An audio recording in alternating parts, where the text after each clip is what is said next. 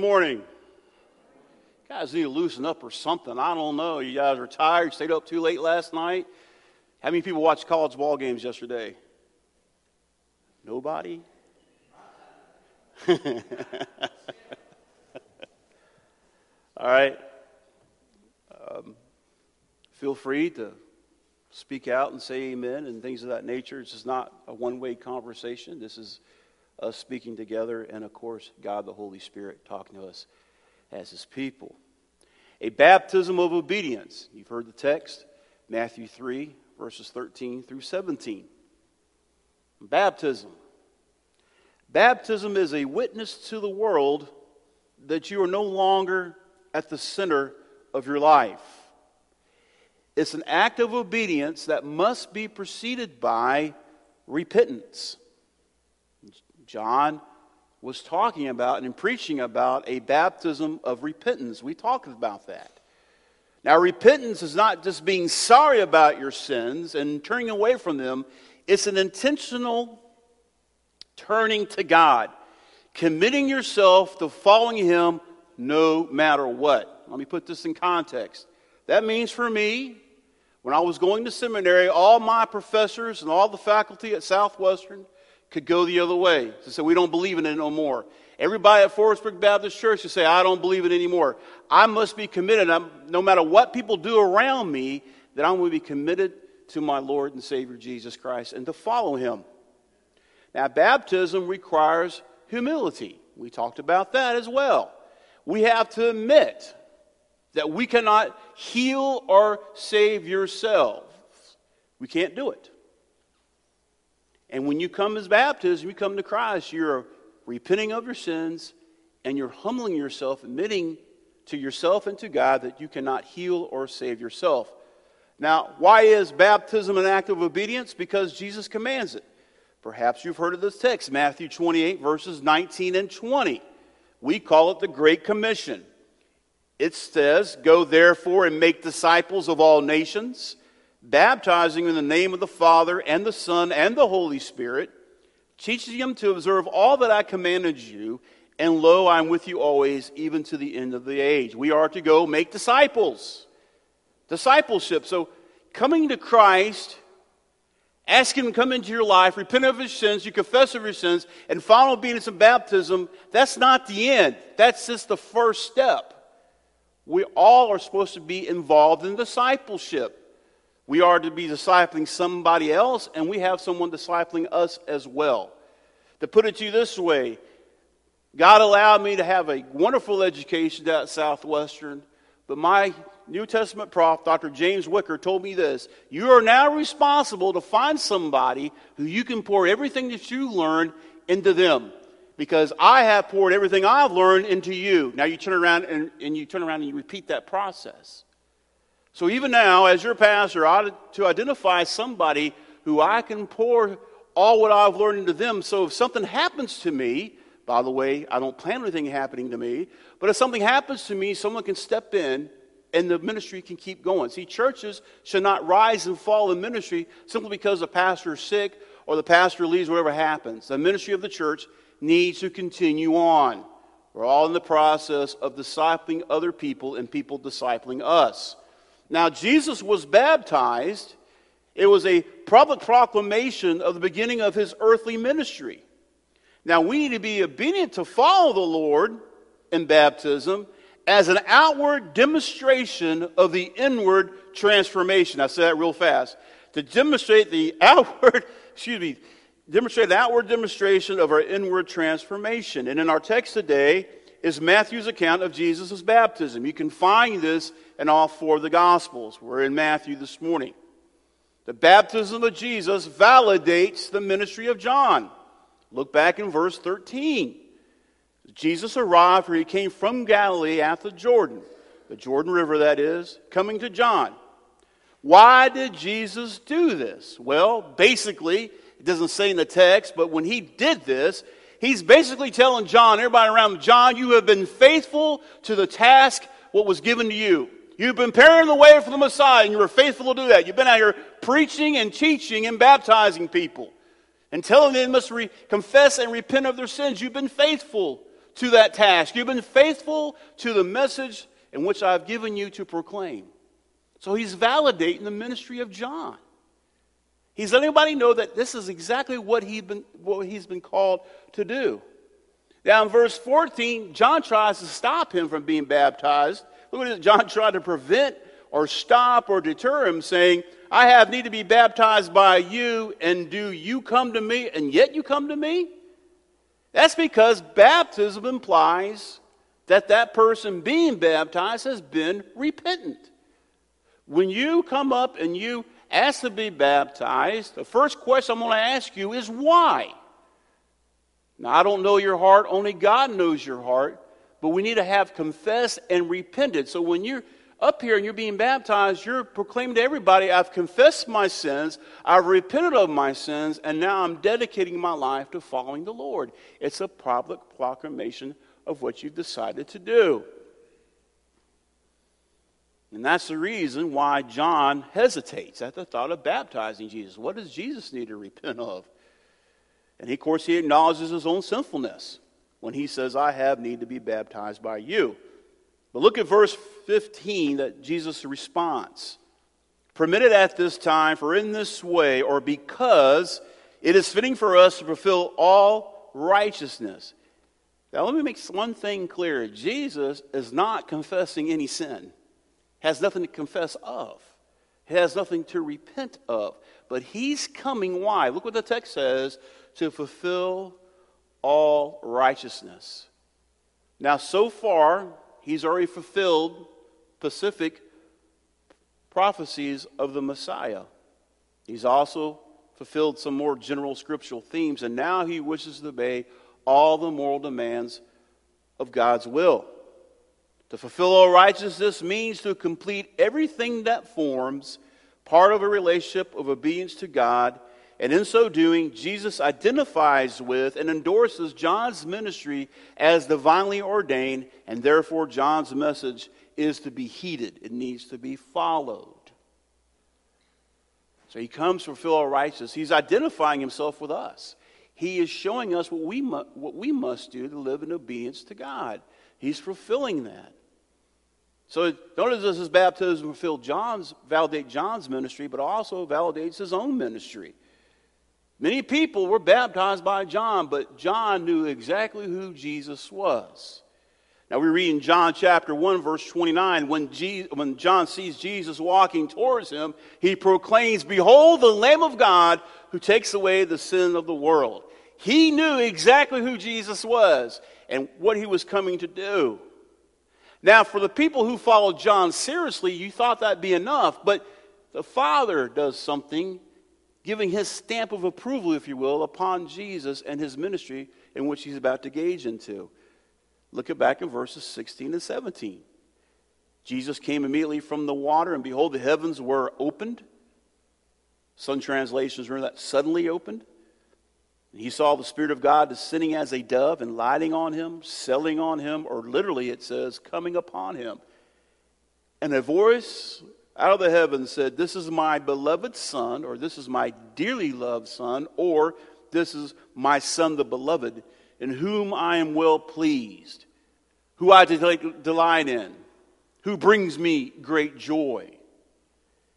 Jesus, the Son, has the endorsement, has the authorization, has the commissioning of God the Father to carry out his mission, what he came to do. Now, at this point, no one really understood exactly what his mission was going to be.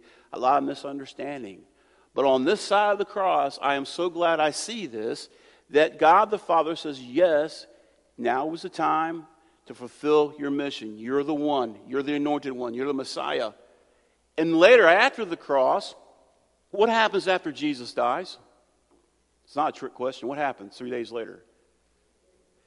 He's resurrected, right? That's another validation that Jesus' sacrifice pleased the Father. He raised him from the dead. So now that sacrifice is a substitutionary sacrifice for you and I, in which we have our salvation, which we have our justification, and we have forgiveness of sins. That's the gospel right there. So he's pleased with him. Now, let's just take this a little personal, shall we? Are you well pleased with Jesus? I mean, are you well pleased with him? Do you love Jesus? Now hold on before you answer that question. Do you live a life that reflects that you're well pleased with Jesus? That you take delight in who Jesus is? That Jesus is the one who brings you great joy? You know, back in ancient times when they said, I believed, it was understood that that belief would now affect your actions. There was no dividing that. But here in modern age, we have a lot of people professing to believe in something, but yet their actions, their behavior, or a big word, ethics, does not follow their said belief. One thing I have to be careful of when I'm out there among the world, among lost people, co-workers, family members, is I have to make sure that I am living a life or living an example that shows them that Jesus is the most important person to me. Does that come easy? No. In fact, I cannot do it on my own. That's why we have the Holy Spirit to help guide us, correct us as we go along this life journey. Now, do not misunderstand me. Jesus does not need our endorsement. Jesus is the Savior regardless if you think he is or he's not. Jesus is the King of Kings and Lord of Lords if we believe it or not. He is the great I am. He is the eternal God. He is God the Son. Now out there in the world, it's becoming more and more fashionable to come out and say, well, there's more than one way to God. God's on this mountain up here, and this huge mountain we got to climb. You just got to find your own path out how to get there. And they look at me and tell me, how dare you, Tim, talk about who Jesus is, and he's the only way, because that's exclusive.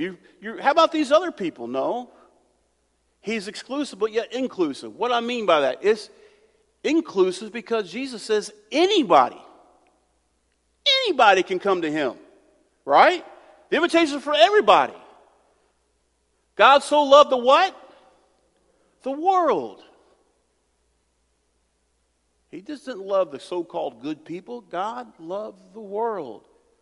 What did he do? He gave his only begotten Son, that whosoever believes in him shall not perish but have everlasting life. And in John 14:6, Jesus makes this statement: I am the way and the truth and the life. No one comes to the Father but through me. Anyone can come to Jesus, but Jesus is the only way to the Father. He is the only way to heaven. Now I know you think I'm repeating myself a lot, but this message out in the world needs to be heard very clearly and succinctly because it's being lost. And not just out in the world, but some churches here in America are starting to preach there's more than one way to God other than Christ. I don't see the scriptures teaching that anywhere. He is the only way. So what does baptism of Jesus teach us? Well, first of all, baptism is a testimony.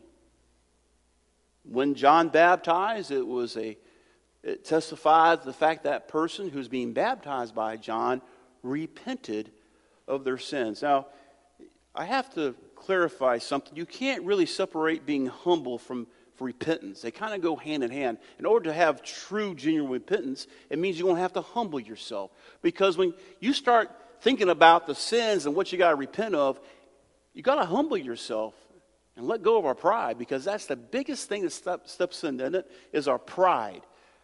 Our pride robs us. We want to think of ourselves before anybody else. And what's the first thing that we usually do when someone points out something wrong in our life? Maybe not the first thing, but well, I'm better than old so-and-so. That's not going to work out when you meet God one day. It's about what you did with the gospel. Now, when Jesus was baptized, it was a testimony to the ministry of John, validated John's ministry, but also testified to the task that Jesus had from the Father. And the Father sends the Holy Spirit. It sends like a dove, and you have the voice from heaven. Now you have the evidence of a Trinity. You have God the Son, God the Father, God the Holy Spirit in that one scene at his baptism. and we are baptized, it's a testimony to the rest of the world that we have become a follower or disciple of Jesus, and that we desire to live our lives for Him. God expects us to make our faith public. Baptism is the first and most primary way that we do that. Now, can you be saved without being baptized? Yes, I don't think you have to be baptized in order to get saved. I think baptism is the result of your salvation, because it's a public way you proclaim it. And you're proclaiming it in front of other brothers and sisters in Christ. You know, those two young people I've known for a long time now were baptized last week. But guess what? Not only are those two, Xander Lee and Tommy, I know, they're not just children that I know. They're now my brother and sister in Christ. The relationship has changed. The relationship with God has changed. And now I have a responsibility. First of all, it falls on David and Gina as his parents, for Tommy. But also our responsibility as brothers and sisters in Christ to help disciple him. It's everyone's responsibility. By the way, as we're coming in for practice, we pray before we practice on Sunday morning, and Charlie was talking about preaching, about the old song he was singing about, Preacher Man. And I asked him, you know what the word preaching means in the Greek? It means to publicly proclaim. To publicly proclaim. Now, if you go back to the Great Commission, that's to all of us. It's not just to me as a pastor or preacher. We all are to publicly proclaim Him in our lives. And next thing we can learn from Jesus' baptism, that John the Baptist is not merely a footnote in history, because Jesus validated both his ministry and his message. In fact, in Matthew chapter 11, verse 11, look what Jesus talks about John. Truly I say to you, among those born of women, there has not arisen anyone greater than John the Baptist. That's a huge coming from the Son, talking about John the Baptist. We also learn from his baptism, even though he is baptized, that Jesus is sinless. Look back at verse 14. The excuse John tries to tell him, I can't baptize you because I need to be baptized by you. Why are you coming to me? Jesus didn't need to be baptized. He was perfect. He was sinless. He's never sinned ever. And this is critical for us to recognize and believe. Why is Jesus sinless? Because if Jesus was not sinless, what does that mean for you and I? It has huge implications. I call it thinking backwards. So let's say, for example, we think Jesus committed a sin somewhere. Well, if that's true, that renders his sacrifice null and void.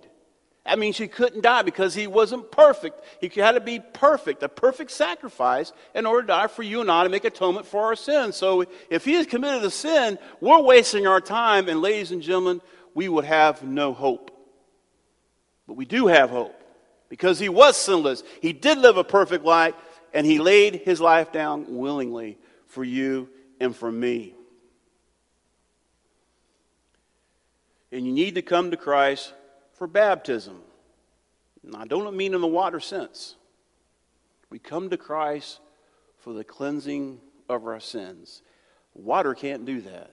What cleanses us from our sin? We have an old hymn that says this over and over again. What cleanses us from our sin? What can wash away my sin? There you go. Nothing but the blood. We put our trust in Him and our faith in Him. We are trusting that the blood of Christ that was shed on that cross many years ago is sufficient to pay for our sins. And by the way, everyone needs forgiveness, don't they? Every last one of us needs forgiveness. I have a little shocking news for you if you haven't figured this out yet. You're not perfect. Neither am I. Just ask your spouse. He or she will tell you that you're not perfect. That's not the person I was hoping who would say it. If you have teenagers at home, parents, ask them if you're perfect.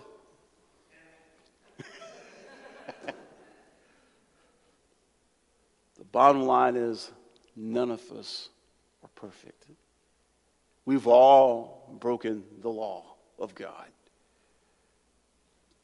As I said last week in Isaiah chapter 64, verse 6, for all of us have become like one who is unclean, and all our righteous deeds are like a filthy garment.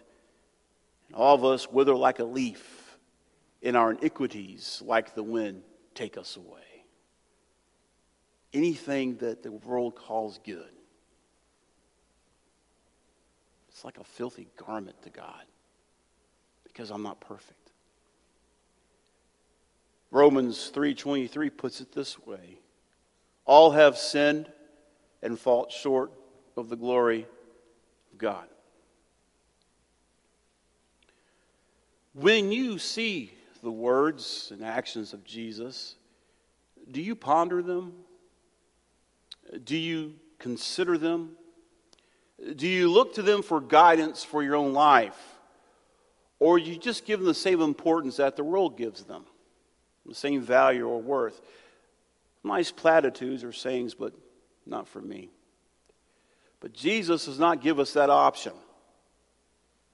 His words are to be taken seriously. If you're not a follower of Christ, Jesus' words to you are that He is the only way to God the Father. You have to come through Him. That means you must confess and repent. That means you have to humble yourself by admitting that you need His forgiveness, and to believe and to trust and the faith that He paid the penalty for your sins on the cross, that He was crucified, He died, and He was buried, but on the third day He rose again. That is the gospel in a nutshell, is it not? Baptism of obedience. Why do we get baptized? It's a public proclamation of our faith. And we do it in obedience because Jesus commands it in the Great Commission, and because we follow Jesus' example that He's loved for us. But before you do that, you must count the cost, because Jesus doesn't want blind followers. He desires disciples that will follow through or follow Him even when it gets tough. And let me tell you, in my personal experience, I'd rather go through a tough time with Christ than to go without Him.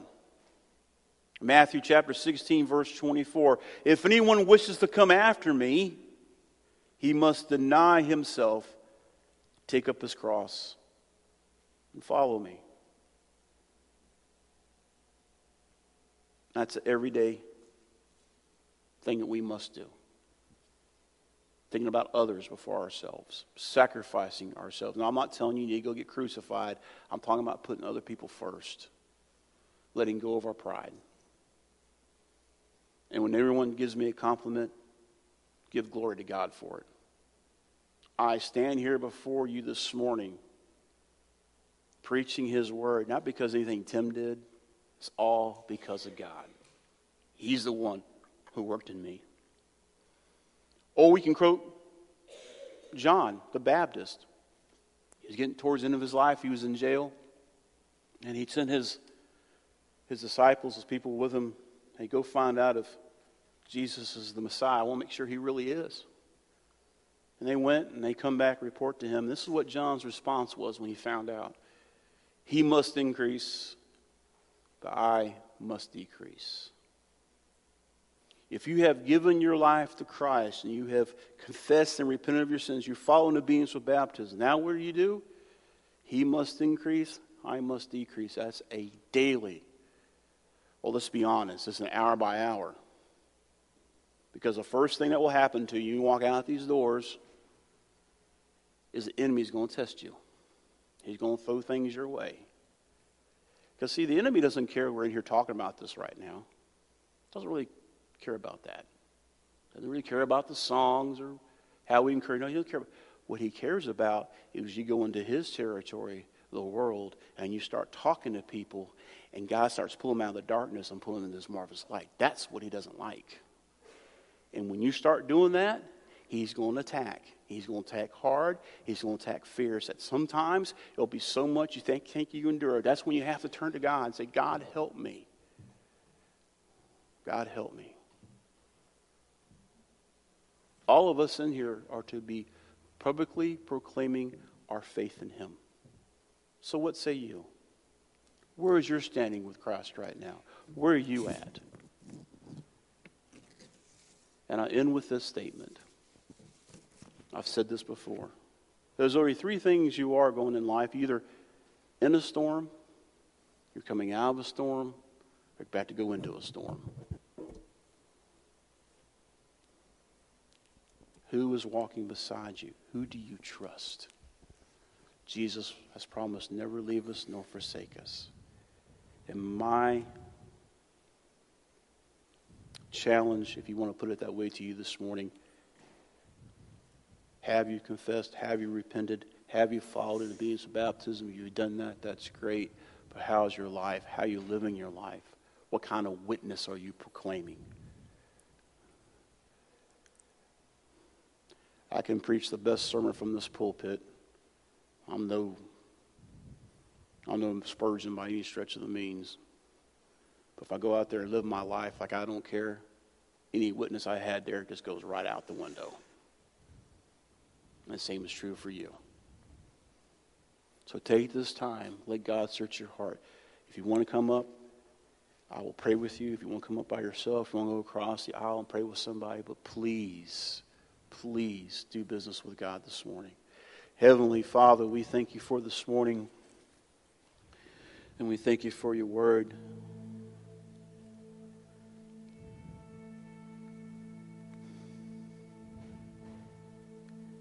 You've done everything that you can do. You've made a way that we could be forgiven of our sins. Made the way that we can follow you. You've given us the gift of your Holy Spirit. You have preserved your word down through the centuries, and we can read it in our native tongue, English. Father, you have given us so many tools to help us along our way. You've given us each other. You've given us the church.